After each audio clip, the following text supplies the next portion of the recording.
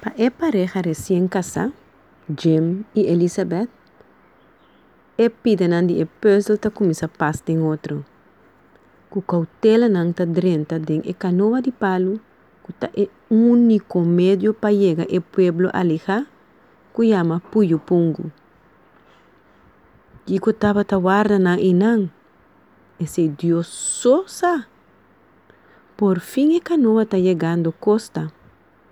E o homem que chua, que a invitana para vir para lançar escola, está para comendar com mais entusiasmo.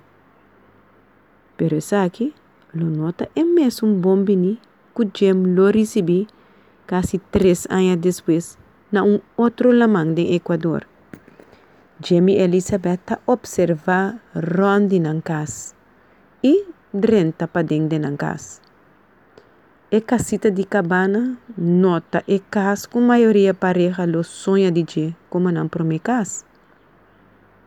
Imaginabo passa a noite de câmara turna cacalaca e com o balque de plafond que assina a boa que não nem por para street.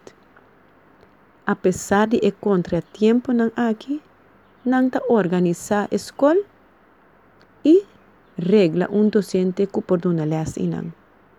Nan coração humilde está claro para servir Deus, maneira e guia.